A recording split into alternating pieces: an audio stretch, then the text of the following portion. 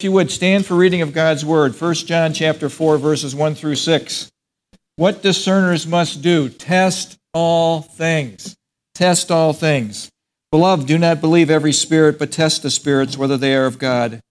Because many false prophets have gone out into the world. By this you know the Spirit of God. Every spirit that confesses Jesus Christ has come in the flesh is of God. And every spirit that does not confess that Jesus Christ has come in the flesh is not of God. And this is the spirit of Antichrist, which you have heard was coming and is now already in the world. You are of God, little children, and have overcome them, because he who is in you is greater than he who is in the world. They are of the world, therefore they speak as the world, and the world hears them. We are of God. He who knows God hears us. He who is not of God does not hear us. By this we know the spirit of truth and the spirit of error. This is the word of God. Please be seated. Now, the theme. Oh, goodness, does anybody know the theme? Oh, that you may know that you have eternal life. That you may know, it's not a guess, you know that you have eternal life. We went through 3 tests. The doctrinal test, the number 1 doctrinal test is, do you believe that Jesus Christ is the Messiah and that he died for your sins? Do you believe in Jesus? The lifestyle test, do you obey the commands of our Lord and Savior Jesus Christ? And then the social test is this: do we have love for the brethren? Do we have genuine love and concern for those who are in the body of Christ? Now, last week we talked about we can know that we are of the truth. We can know that Christianity is true. We can know that we're immersed in the truthful path to God, the only path to God, through the Lord Jesus Christ. And we can know this by following the evidence. We know Christianity is true because it is an evidential faith. It is not a blind faith. It is an evidential faith. Remember, faith is being sure of what you hope for, certain of what you can't see, and our faith is in a person, not faith in faith, but faith in a person, the Lord Jesus Christ. And there's all kinds of evidence for Jesus. You just go back to the basics. Whenever you start to doubt, whenever you start to wonder, is this whole thing true? You go back to the basics. And we talked about the evidence that Jesus really lived. Non-Christian historians validate that, yes, Jesus of Nazareth really did live, and that he did perform miracles. He did fulfill prophecy, and we know that many prophecies were fulfilled when he died on the cross, and I just gave you just a sampling. He was crucified with the transgressors. He could have been crucified with other Christians. Oh, no, he could have been crucified by himself, but it had to meet the biblical prophetic word. We know that the soldiers gambled for his clothes. If they didn't gamble for his clothes, he wouldn't have been the Messiah. If he wasn't pierced in the side, he wouldn't have been the Messiah. If that Roman soldier came, as he broke the guy's tibias on the right, he broke the tibias on the left, so they couldn't get their breath anymore, and he came to Jesus, so they would have smacked his tibia and broke his tibia, he would have not been the Messiah, because no bone was going to be broken. The Passover lamb was a picture of that. No bone is broken in the Passover lamb. So prophecy, it gives tremendous credence that this is all true. And do you know that no world religion, now please, just get this one. I've mentioned it like 5,000 times. This is 5,001. No world religion has one fulfilled prophecy. Christianity has many, many, many, many fulfilled prophecies. Now, we also talked about when you start to doubt that God, just go back to God's doubt eraser. Now, there's a reason that you doubt, and we talked about 24/7. We're being inundated with negative information. We're being inundated with a worldview that is contrary to God. And it's a strategy. If you tell somebody something long enough, over and over, and you have the support of the government, you have the support of different things within the culture, people start to buy it. And we've been bombarded with a false worldview. So what you want to do as your gout eraser is go, again, back to the basics. We need to abide in Christ. If you want to overcome what is coming at you 24/7, we must abide in Christ. Make our home in Christ. Now, test question, since we're a small group, that word abide is the Greek word meno. Good job. Yes, meno, to dwell, be at home with. Good job. And in order to abide in Christ, you must be abiding in his word. Make your home in his word. In John 8:31, it says, if you abide in my word, you are my disciples indeed, and you shall know the truth, and the truth shall make you free. Free. Then we must spend time in prayer, and that's where he talked about 1 Thessalonians 5:16. Be joyful always. Pray continually. Keep God before you continually. Give thanks in all circumstances, for this is God's will in Christ Jesus concerning you. Wherever you're going through in your life, this is God's will in Christ Jesus concerning you. At least He's with you through all the stuff. I'm not saying every awful, horrific thing is the will of God, but it is the will of God that you go through that stuff with Him. You go through that stuff with Him. And then we are to practice the presence of God, and we talked about this. Be still and know that I am God, Psalm 46:10. If you want to have the doubt erased in your mind, if you want to get away from all the worries of life and all this stuff that's coming at us 24/7, we must rest in our God. Be still and know that I am God. Psalm 119:15 and 16, I will meditate on your precepts. I will contemplate your ways. I'll delight myself in your statutes. I will not forget your word. Your word will be a priority to me. And then when you really get into the worry mode, when you really get down to the nitty-gritty, you get into Psalm chapter 16, verse 8, I have set the Lord always before me. I have set Him always before me. He is at my right hand. I will not be moved.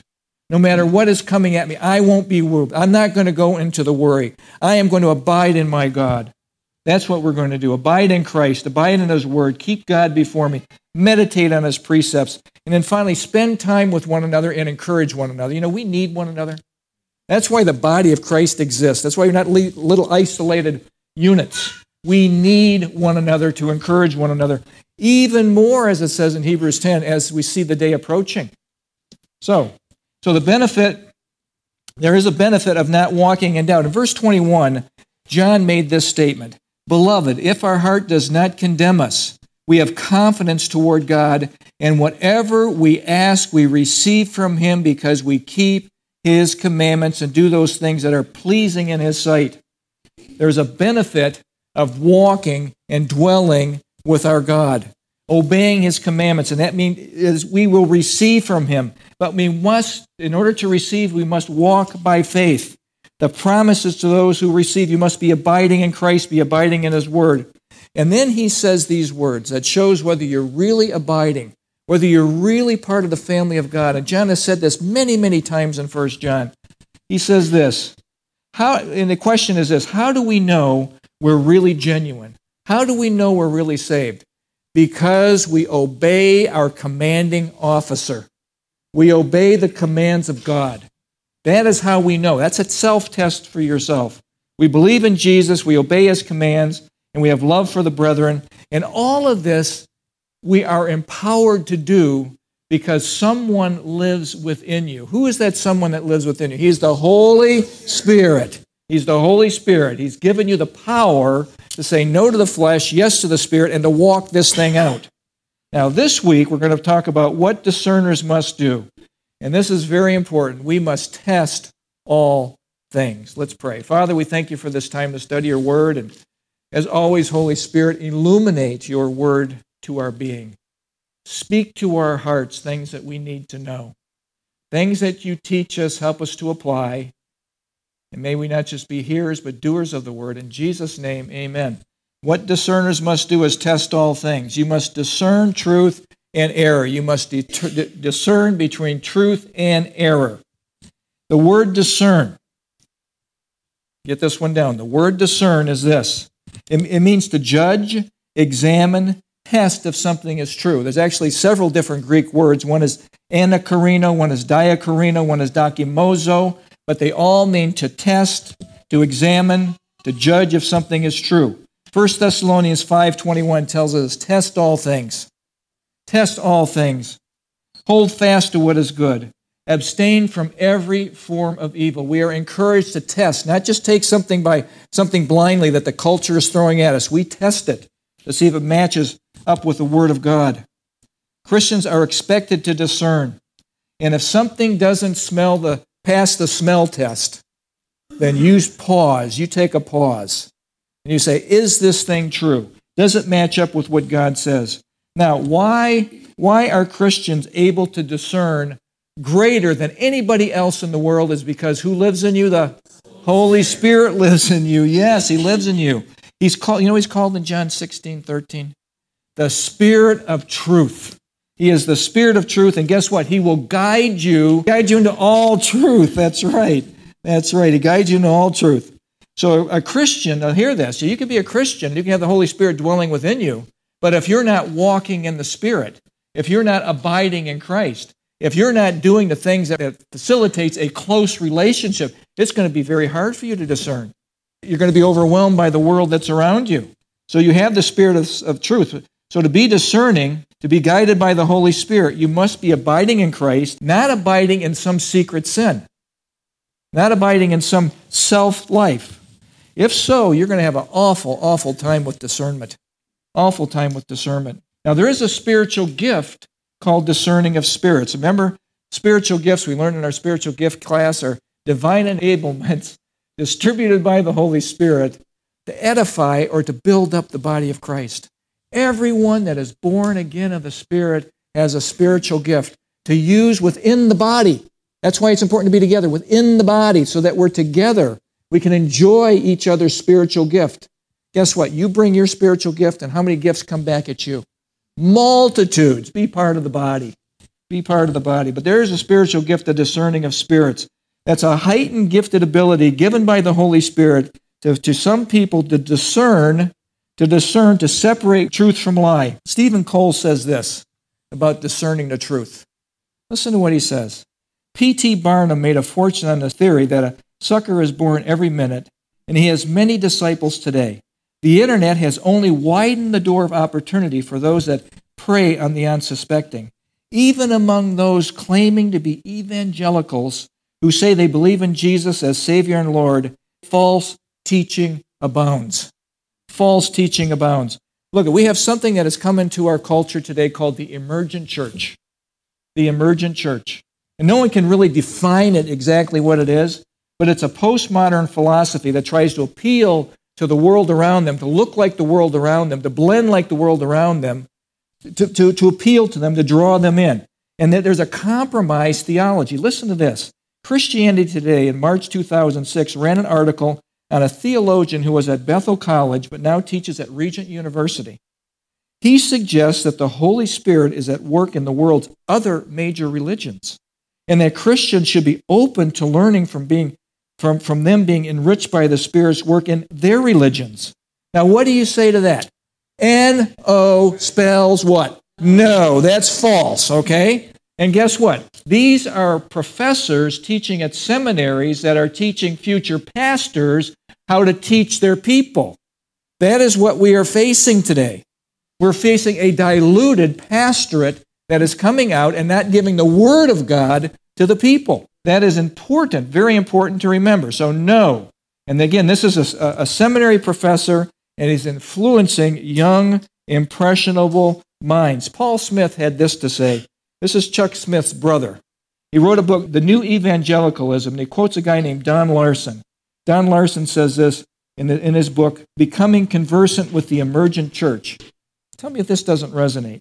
Once commented, that the first generation fights for orthodoxy, the second generation assumes orthodoxy, and the third generation abandons orthodoxy. And it's about 75 years for a generation. We are in the period of time where the Western church, for sure, is abandoning orthodoxy.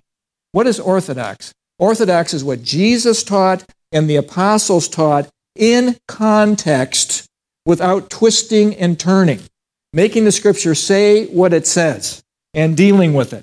Okay? So is there a need for spiritual discernment today? You bet there is. The true church is being bombarded like never before with ideas that are contrary to Scripture, contrary to sound doctrine. False teachers led by spirits of deception are getting away with mesmerizing the unsuspecting people. The church is now devoid. Generally devoid. In America, in Europe, in England, it's awful. It's devoid of sound doctrinal teaching. People are fodder for the lie, embrace the lie, live out the lie, and think that all is well.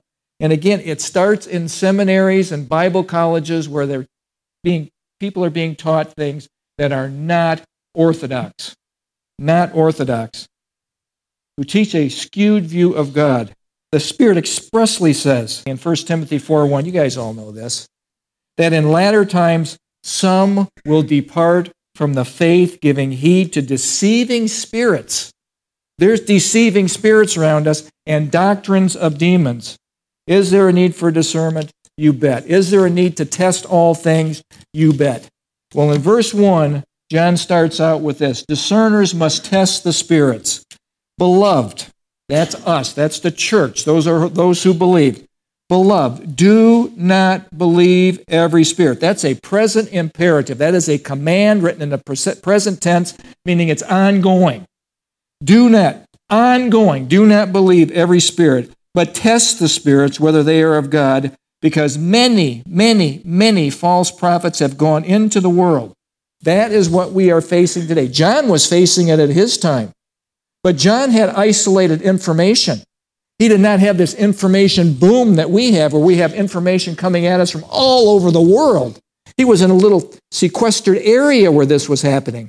We are now being bombarded from a whole world of inputs that are contrary to God. These professors that are distorting our young people and future pastors, it's a tragedy. Look, in the world there are two spirits. Down simple, two spirits. There's the Holy Spirit, the Spirit of truth. The Holy Spirit is in us. And there's the spirit of error. There's the spirit of lies. And guess what? Who is the father of all lies? Satan is the father of all lies. Guess what? He's controlling the world system. Now, he has a leash. He can only do what God allows him to do. But he is called, listen to this, he's called the prince and the power of the air.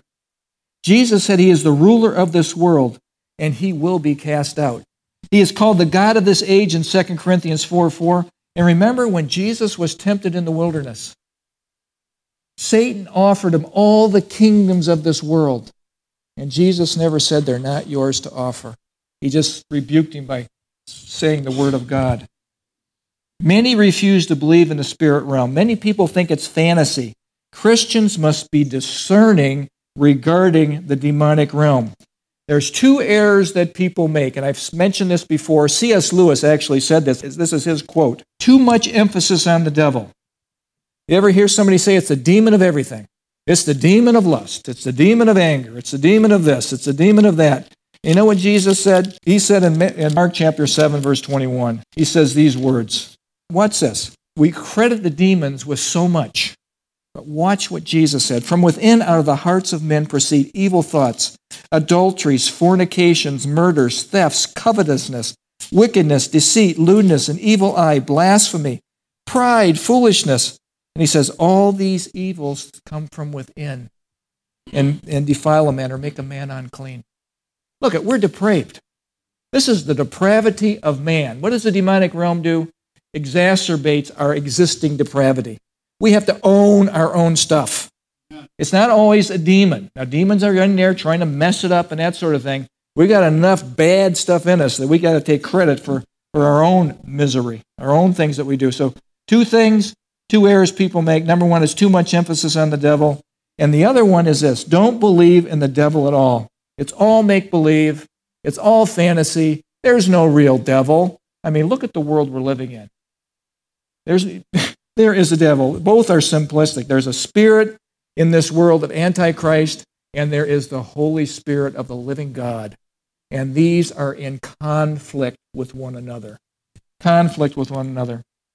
So, now remember how false teachers and deceitful workers appear. In 2 Corinthians chapter 11, Satan is so slick. He's so smooth. Watch what he does. For such are false apostles. 2 Corinthians 11:13.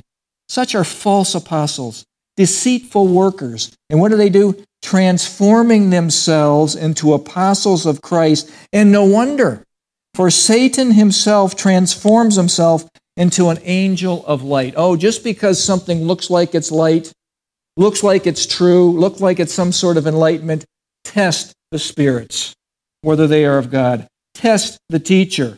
Your job, Christian, is to test the spirit, dakimozo, determine their purity and their value. What do you test it with? The Word of God. The Word of God. That's what you test it with. Ray Stedman points this out. This is kind of interesting. It is significant that this warning comes in the midst of John's discourse about love, because false spirits tend to make a great deal about the subject of love. He says every cult, every deviant group, every false movement makes its appeal in the name of love. Oh, don't they just look so nice when they knock on your door? Don't they just look so clean, and they're shaven, and they got shirts and ties on? They look so beautiful. All in the name of love. Test the spirits, folks. The false teacher may have a spirit of light, especially in industrialized cultures. The Spirit presents in a way of life that seems to be the truth, the very way, but it is false. It is false. Remember, Satan masquerades as an angel of light, Enlightenment. People go to enlightenment in very different places. Tarot cards, Ouija boards, channelers, palm readers. They promise you enlightenment, and they bring you darkness and death. That's what they bring. Ephesians 5:11 says this, have no fellowship with the unfruitful works of darkness, but rather expose them. You know somebody that's getting involved with that? Expose it for what it is. Expose it for what it is. And then be careful. There's a caution here. Oftentimes people will say, we can validate something because it came true. It was a sign or wonder that came true. What happens in 2 Thessalonians chapter 2, verse 9? We know that Antichrist comes with deceiving signs and wonders and powers and miracles. You do not believe it? Watch this, Deuteronomy 13, 1 through 5. False teachers that do a sign or a wonder and encourage you into a false way, don't believe them. Moses was dealing with this way back in Deuteronomy. If there arises among you a prophet or a dreamer of dreams, and he gives you a sign or a wonder, and that sign or wonder comes to pass. It comes to pass, and everybody goes, oh, this must be real. Of which he spoke to you, saying, let us go after other gods.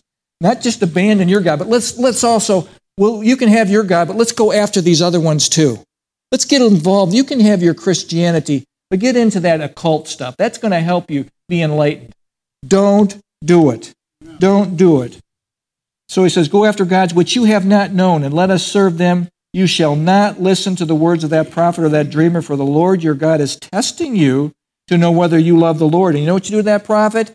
You kill that false prophet. That's what that nation, that's what they were supposed to do. Kill that false prophet. Put away the evil from your midst. Exterminate the evil from your midst. It doesn't equivocate. We do not mess with the false, the occult, that sort of thing. It's real. It has information. People get titillated from it, and it is destructive. It is destructive. Flee from it. Flee from it. Discerners must test the spirits. Now, did you get that? What are discerners to do? Test the spirits. That's right. Okay. Verse 2 and 3, what discerners must do. Hey, you must test the teachers. Test the teachers. You should test me. You should test anybody you listen to, test whether they're saying what is true or not. Test the teachers. By this, you know the Spirit of God. Every spirit that confesses Christ, every teacher that confesses that Christ has come in the flesh is of God. And every spirit that does not confess that Jesus Christ has come in the flesh is not of God, and this is the spirit of Antichrist, which you have heard was coming and is now already in the world. The spirit of Antichrist in the world. Right from the beginning, the spirit of Antichrist. We'll talk about that more in just a second. At John's time, he was dealing with the Gnostics, who had a false view of Jesus. They thought Jesus was spirit and not flesh. There was something called docetism, appear. Docetism simply means appear. He only appeared to be a human, but it was really a spirit. And John hit this right between the eyes, right in the beginning of 1 John chapter 1, verse 1 and 4. You know what he says? We have seen him with our eyes. We touched him with our hands. We have heard him. They ate with him on the Sea of Galilee after the resurrection. Doubting Thomas touched his hands, put his hands in his side. You know what Thomas said after that? He said, my Lord and my God. And Jesus said, now you believe, Thomas, because you have seen Blessed are those who believe and have not seen. That's us. We believe. We have not seen. We believe because the Word is true. The Word is true. That was John's time. Our time, there's false views of Jesus. All cults, we've said this many, many times, you should have this indelibly imprinted into your minds by now. All cults, all world religions deny the deity of Christ. Every cult, every world religion, without exception. What they do with Jesus, they make him less than who he is, God. He is the second person of the Trinity. He is God incarnate, God that became man to dwell on this earth. You know, Judaism says he's a false Messiah. Mormons say that he's the spirit brother of Lucifer. Isn't that interesting? Jehovah's Witnesses say he's the archangel Michael. Muslims call him a prophet. Buddhism says he's a wise teacher. Scientology is another teacher. But he's not the Lord Jesus Christ, King of kings and Lord of lords, very God of very God. That is who he really is. It's not all roads lead to heaven, folks. There's one road, and that's through the Lord Jesus Christ. The apostles, listen to this, the apostles and the deity of Christ, the apostles had no confusion about this. Listen to Paul in Colossians chapter 2, verse 8 and 9. This is in the NIV. I like this. See to it that no one, how many? No one takes you captive through hollow and deceptive philosophies that depend on human tradition or the basic principles of this world rather than on Christ. For in Christ, all the fullness of deity lives in bodily form. Who is Jesus? Jesus is God in flesh. He is God. 100% God, 100% man. Don't ask me how that works, but he's God incarnate. In Mark chapter 4, verse 35 through 31, at the beginning of Jesus' ministry, something interesting happens. He's on the Sea of Galilee with his disciples, and there's a storm that comes up, and the storm is fierce. Remember, these guys are fishermen. These guys are used to storms coming up, and they are in fear for their lives. And what is Jesus doing? He has a little pillow in the back of the boat, and he's sleeping on the pillow, and these guys are having a panic attack because the boat is filling up. They're sinking, and they start to say this, Teacher, do you not care that we're perishing? You ever feel like that? Ever feel like you're in some sort of storm, and you're going, Jesus, do you see where I'm at right now?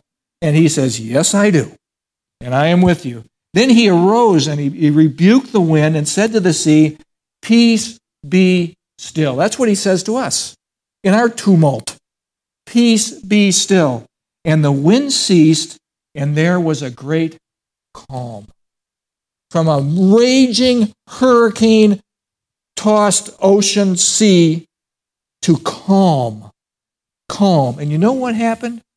The disciples have a panic attack. Did you see that, Matthew? Did you see that? Did you see that? Oh, my goodness. Peter, Andrew, James, did you see what happened there? But he said to them, Why are you so fearful? How is it that you have no faith?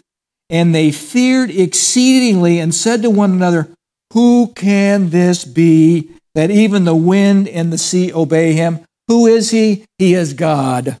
He is God incarnate. He is God. Make no mistake about that. You know, the demons have no question about who Jesus is. Because in the very next chapter, in chapter 5, we see the demon-possessed man at Gadarenes. This demon-possessed man could not be confined. He could not be held with chains. And you know what happened when he saw Jesus? Verse 6, when he saw Jesus from afar, he ran and he worshiped him. And he cried out with a loud voice and said, What have I to do with you, Jesus, Son of the Most High God? See, the demons have no question who Jesus is. They know that he is God incarnate. They know that they have to submit themselves to him. But humans have all this problem. Who is this guy in the boat? They learned eventually who he was. After Pentecost, they became very powerful when the Spirit of God filled them. But remember, at the end of Matthew, we said last time, even some doubted at that point. It takes the Holy Spirit to change the course of a person's life. Every spirit, every teacher, every world religion that denies who Jesus really is has the spirit of Antichrist, is against Christ. The Antichrist spirit has been in the world since the fall. You know that? The Antichrist spirit has been in the world since the fall. This is not new. Now, what is the goal of the spirit of Antichrist? What is the goal? It's to act against the real Christ, to prevent, actually, there's a couple things here. Antichrist, what Satan really wants to do is to prevent Messiah from coming and accomplishing his purpose. What's his purpose? To seek and to save the lost, destroy the works of the devil. In Genesis chapter 6, his scheme was put into effect. It happened in Genesis 13 with the fall. But in chapter 6, he wants to pollute the gene pool of humanity, the daughters of men and the sons of God. And it was to destroy the gene pool so that all humanity would be polluted, would no longer be any pure humans. His goal is to destroy the Jews, destroy the lineage of the Messiah. Do not allow any of God's people to be able to plead for him to return. Remember in the book of Esther, there's a guy named Haman. And Haman wants to kill the Jews. And he's got this big plan that he's going to kill them. And it backfires. And Haman ends up dying and all the Jews get saved. But he wanted to kill every last Jew. That's what Satan wants to do. Why does he want to do that? Why the Holocaust of World War II? Why all this anti-Semitism? Satan's goal throughout history has been this, to exterminate the Jewish people. But why? Because the Jewish people have to do two things. They have to confess their national sin of rejecting the Messiah, Hosea 5:15, and they have to plead for him to return, Matthew 23:37 through 39. Remember, he says, you will see me no more until you say, Baruch haba b'shem Adonai, blessed is he who comes in the name of the Lord. They have to plead for Messiah. If there are no Jews left, there's no one to plead for him to return. Listen, is teaching prophecy important? Yes, it is. Even though it's been dumbed down in the majority of the church today, it is exceedingly important that we know prophecy. Do you know what the first prophecy was? The first prophecy? Satan knows prophecy. It started in Genesis 3:15, that the Messiah will crush the head of the serpent. You'll bruise his heel, Satan. You'll bruise Jesus' heel, but he will crush your head. He'll put a death blow to you. This is called the pro-evangelium. Its pro means this. First, evangelium is good news. This was the first good news that Jesus Christ, Messiah, God would send a Redeemer into this world and crush the head of Satan. Satan will never accomplish his goal of exterminating the Jews. He's persecuted them. They've been dispersed like no other nation for 2,500 years, dispersed in a miracle of miracles. May 14th, 1948, they became a nation. No other nation in the history of the world has ever been kicked out of their homeland, dispersed throughout the world, and 2,500 years later go back into their homeland and become an entity, a nation again. The Jewish people are evidence there is a God, and he loves his people. They regathered. An amazing thing. A spirit of Antichrist permeates this world today with the expressed goal of destroying his chosen people, the Jews, and those who are grafted in, the church. That's what he wants to do. He wants to destroy us. Your protection from Satan's attempts to destroy is this. First of all, have a clue.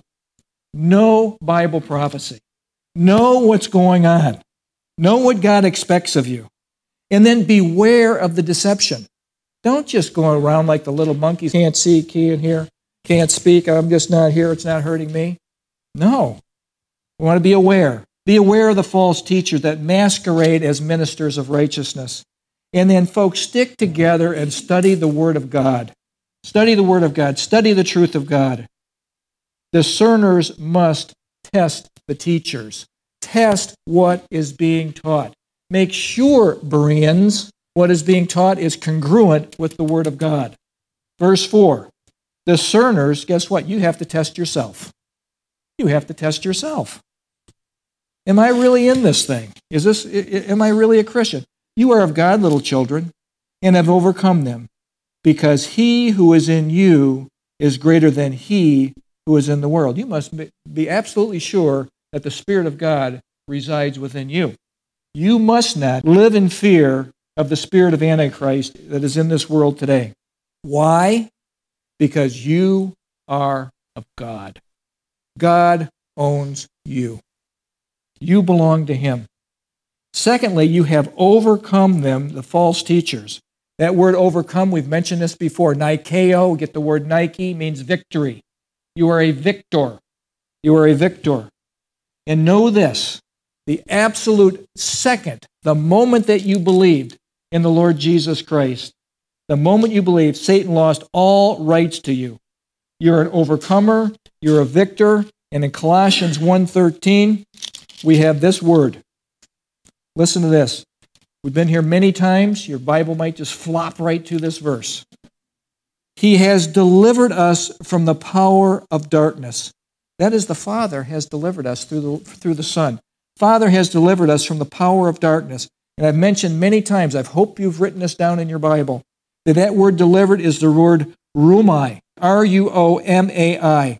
And that means to draw with force, with violence, to drag out of danger, ripped from Satan's hands. That's what that means, rumai. He has delivered us.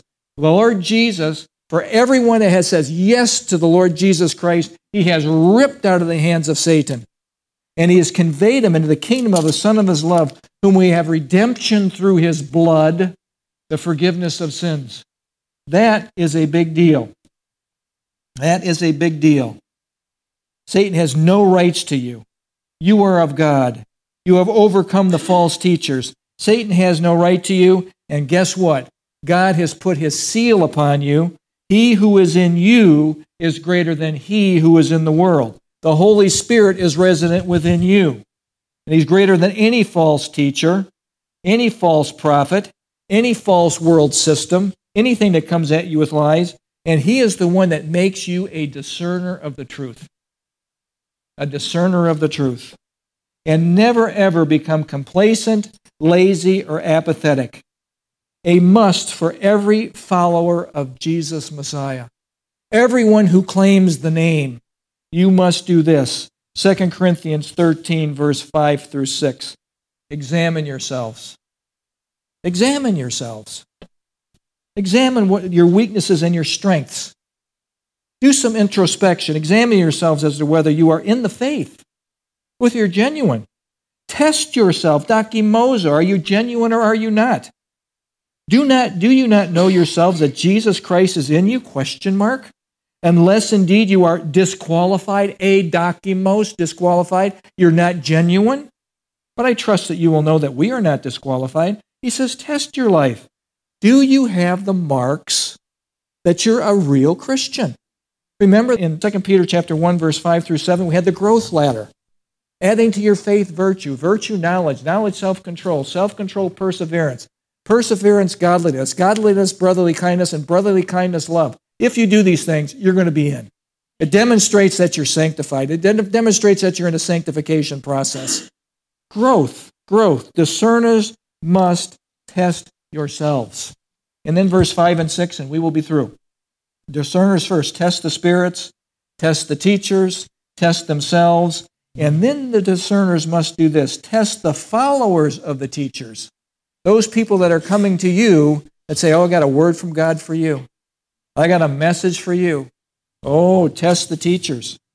Or test the followers of the teachers. Verse 5 and 6. They are of the world. Therefore they speak as of the world, and the world hears them. We are of God. He who knows God hears us. He who is not of God does not hear us. By this we know the spirit of truth and the spirit of error. A teacher's followers will reveal what a teacher teaches. False teachers will come from the world. 3 times John talks about they speak of the world. False teachers, they are of the world. Their message appeals to the world, appeals to the flesh, and the world loves what they have to say. But true teachers, with Jesus' teaching, the apostles' teaching, the focus is the Word of God and appeals to the spirit of the person, not the flesh of the person. Big difference. True believers are going to be at home in the Word, enjoy hearing the Scriptures exposited, and love doctrinal teaching. Now, most people say, oh, man, they're so deep there. Oh, I can't, that's so boring. And they go for 40 minutes straight. I can't believe it. I want the 10-minute Cliff Notes. I just want the short version. The short version. And folks, people will gravitate to this like mad. He who is not of God does not hear us. What do the majority of people want today? What the majority of Americans want today? Most want to have their ears tickled. And we know this verse so well. 2 Timothy chapter 4, verse 2 through 5. Preach the word, Timothy. Be prepared in season and out of season to correct, rebuke, and encourage with great patience and careful understanding. For the time will come when they will not put up with sound doctrine. Instead, they'll gather around them a great number of teachers to say what their itching ears or their tickling ears want to hear. Look at, what do people want today in a church?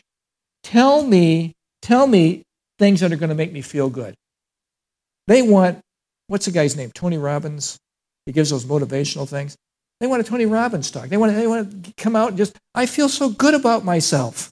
I feel wonderful. I'm terrific. I'm just terrific. Everything is okay. I'm uplifted. And I can go about my life just the way that I am because I'm wonderful just as I am. Just as I am. And people will gravitate towards something that confirms their beliefs. You want a social gospel? You want to go someplace, we're going to save the planet, we're going to save the seals, we're going to save the environment. You can find a church like that and ignore the Lord Jesus. The social gospel is very popular today. It's not that we aren't to be good stewards of the planet and good stewards of what God has given us, or that we're not to help the poor and that sort of thing, but the focus is Jesus Christ. An offshoot of that is our lives affecting the world around us. People search for a place to tell them that they're okay. They're okay. True Christianity, listen to me. True Christianity is this. It's a change from the old me, the way I was, I'm not okay, into the new me, becoming more and more like Christ. That's true Christianity. It's not saying I'm okay the way I am, you just stay the way that you are. That is not what true Christianity is. True Christianity is change. Changing from old to changing to new, and it's a change that will take your whole life. That whole sanctification process is your whole life, from the time you're saved to the time He takes you out of here. Now, oftentimes people will say this, I go to this church because of the programs. Oh, they have so many programs. It's got programs all over the place. Then I've heard this one. The worship is great. Oh, they have the lights, and they even have the smoke. It's like going to a concert. I love it. It's just so terrific, and it vibrates me. Go get vibrated by the worship. Instead of the focus being on God, the focus is on me, what I'm getting out of this worship. Look at worship is, the Anglo-Saxon word is worthship. It's giving value to. We're giving value to the Lord Jesus. When we worship, we're not so much listening to the person next to us and going, oh man, is that pathetic singing? I can't believe that. No, our focus is on God. Our focus is on God. It's directed towards Him. And that's not all about us. It's not all about us. Or how about this? I like to go because, the teaching is 10 minutes long. He never goes longer than 10 minutes. And then we get to go. Oh, it's so terrific. It's light. It's funny. He tells me I can have my best life now. And it's how to have a lot of stuff. How to have money. Oh, you can be wealthy. You can be great here on this place. How to have success. How to be influenced. How to influence everybody. How to be happy, happy, happy, happy. How just to be so happy here. And the masses will flock to this and say, I'm okay just the way I am, and we are not. We are in a process of being conformed to the likeness of Christ. What does God want? What does God expect of you? What does He expect of us as the body of Christ? He expects this, that you are immersed in sound doctrine, particularly at this epoch of time when we have spirits coming at us that are false. And like never before, inputs like never before in the history of earth. We must be immersed in sound doctrine, not to be looking for ears to be tickled. And how do we do this? We study the whole counsel of God. Acts 20:27. Paul said to those Ephesian elders, I have not shunned to teach to you the whole counsel of God. What does that mean? You don't cherry pick just the good stuff, what you think is good. No, you give the whole thing. You give the holiness of God, the wrath of God. You actually talk about sin and heaven and who gets to go, and hell and who has to go there. The awful things. How about denying yourself, taking up your cross and following? You don't hear that. You don't hear denying yourself. The first shall be last and the last shall be first. How about being good stewards of what you have? Taking care of what God, you don't own anything. It's not your money. It's God's. We're responsible to represent Him. Be immersed in sound doctrine. And then God expects this of you, to worship Him in spirit and in truth. Spirit and in truth. John 4:24, God is spirit, and those who worship Him must, this is not optional, must worship Him in spirit and in truth. What does this mean? Well, we worship God as He is revealed in Scripture, not how we make Him up in our minds. Have you ever talked to anybody who says, my God would do this? My God will accept all of this stuff. My God would never do that. And it's not the God of the Bible. They've made up God. They got a little bitty God they put in the pocket, and they take Him out every now and then and go, this is what my God will do. Well, He's too big to put in your pocket. He is God. He's in charge. He's sovereign. He rules. It's His rules, and it's His way. And it's the right way. Know this, those who are of the truth, who worship in spirit and truth, will be countercultural Christians. You know that, don't you? You're not going to just fit right in like a hand in a glove. You're going to be edgy to the rest of the world. Why? Different kingdoms, different kings. We cannot blend with this world, folks. We cannot blend with this world. Just a summary statement. Those who know God are followers of the true teacher, Jesus Christ. That's the truth. Those who are not from God do not hear the true teacher, Jesus Christ. Remember what Jesus said in John 10:27. My sheep hear my voice and follow me. That's who I want to hear. I don't want to hear all these false spirits in the world. Through all this false stuff that's coming out, Jesus is speaking to His people, and His sheep hear His voice, and they follow Him. That's what I want to hear. I want to hear the Master talking to me. I want to hear the Master speaking. I'm keenly listening for His voice. I want to hear His voice. He is my shepherd. He is my shepherd. I shall not want. Conclusion. What discerners must do is test all things. Test the spirits. We talked about that. Test the teachers. Test yourself. And test the followers of the teachers. What are they actually learning? And then this. Discerners must judge, test, and examine if something is in line with Jesus, who is the truth. That's what you do. To discern is this, is to know that something is in line with the name of Jesus, the character of Jesus, the righteousness of Jesus, the will of Jesus, who Jesus really is. His name reflects who He is. Yeshua HaMashiach, the Lord is salvation. HaMashiach, the Messiah, the Anointed One. In line with who He is. His name is so important. To discern, one must know Jesus intimately. Be acquainted with His name. Be acquainted with who He is. Discerners know about the name of Jesus. Alan Carr wrote this. He summed up the name of Jesus. Tell me if this doesn't resonate with your spirit. He is exalted in His name. We are told that He has been given a name that is above every name.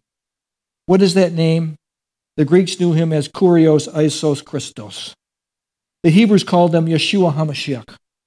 The redeemed saints of God just know Him as Jesus the Christ, my Savior, my Lord.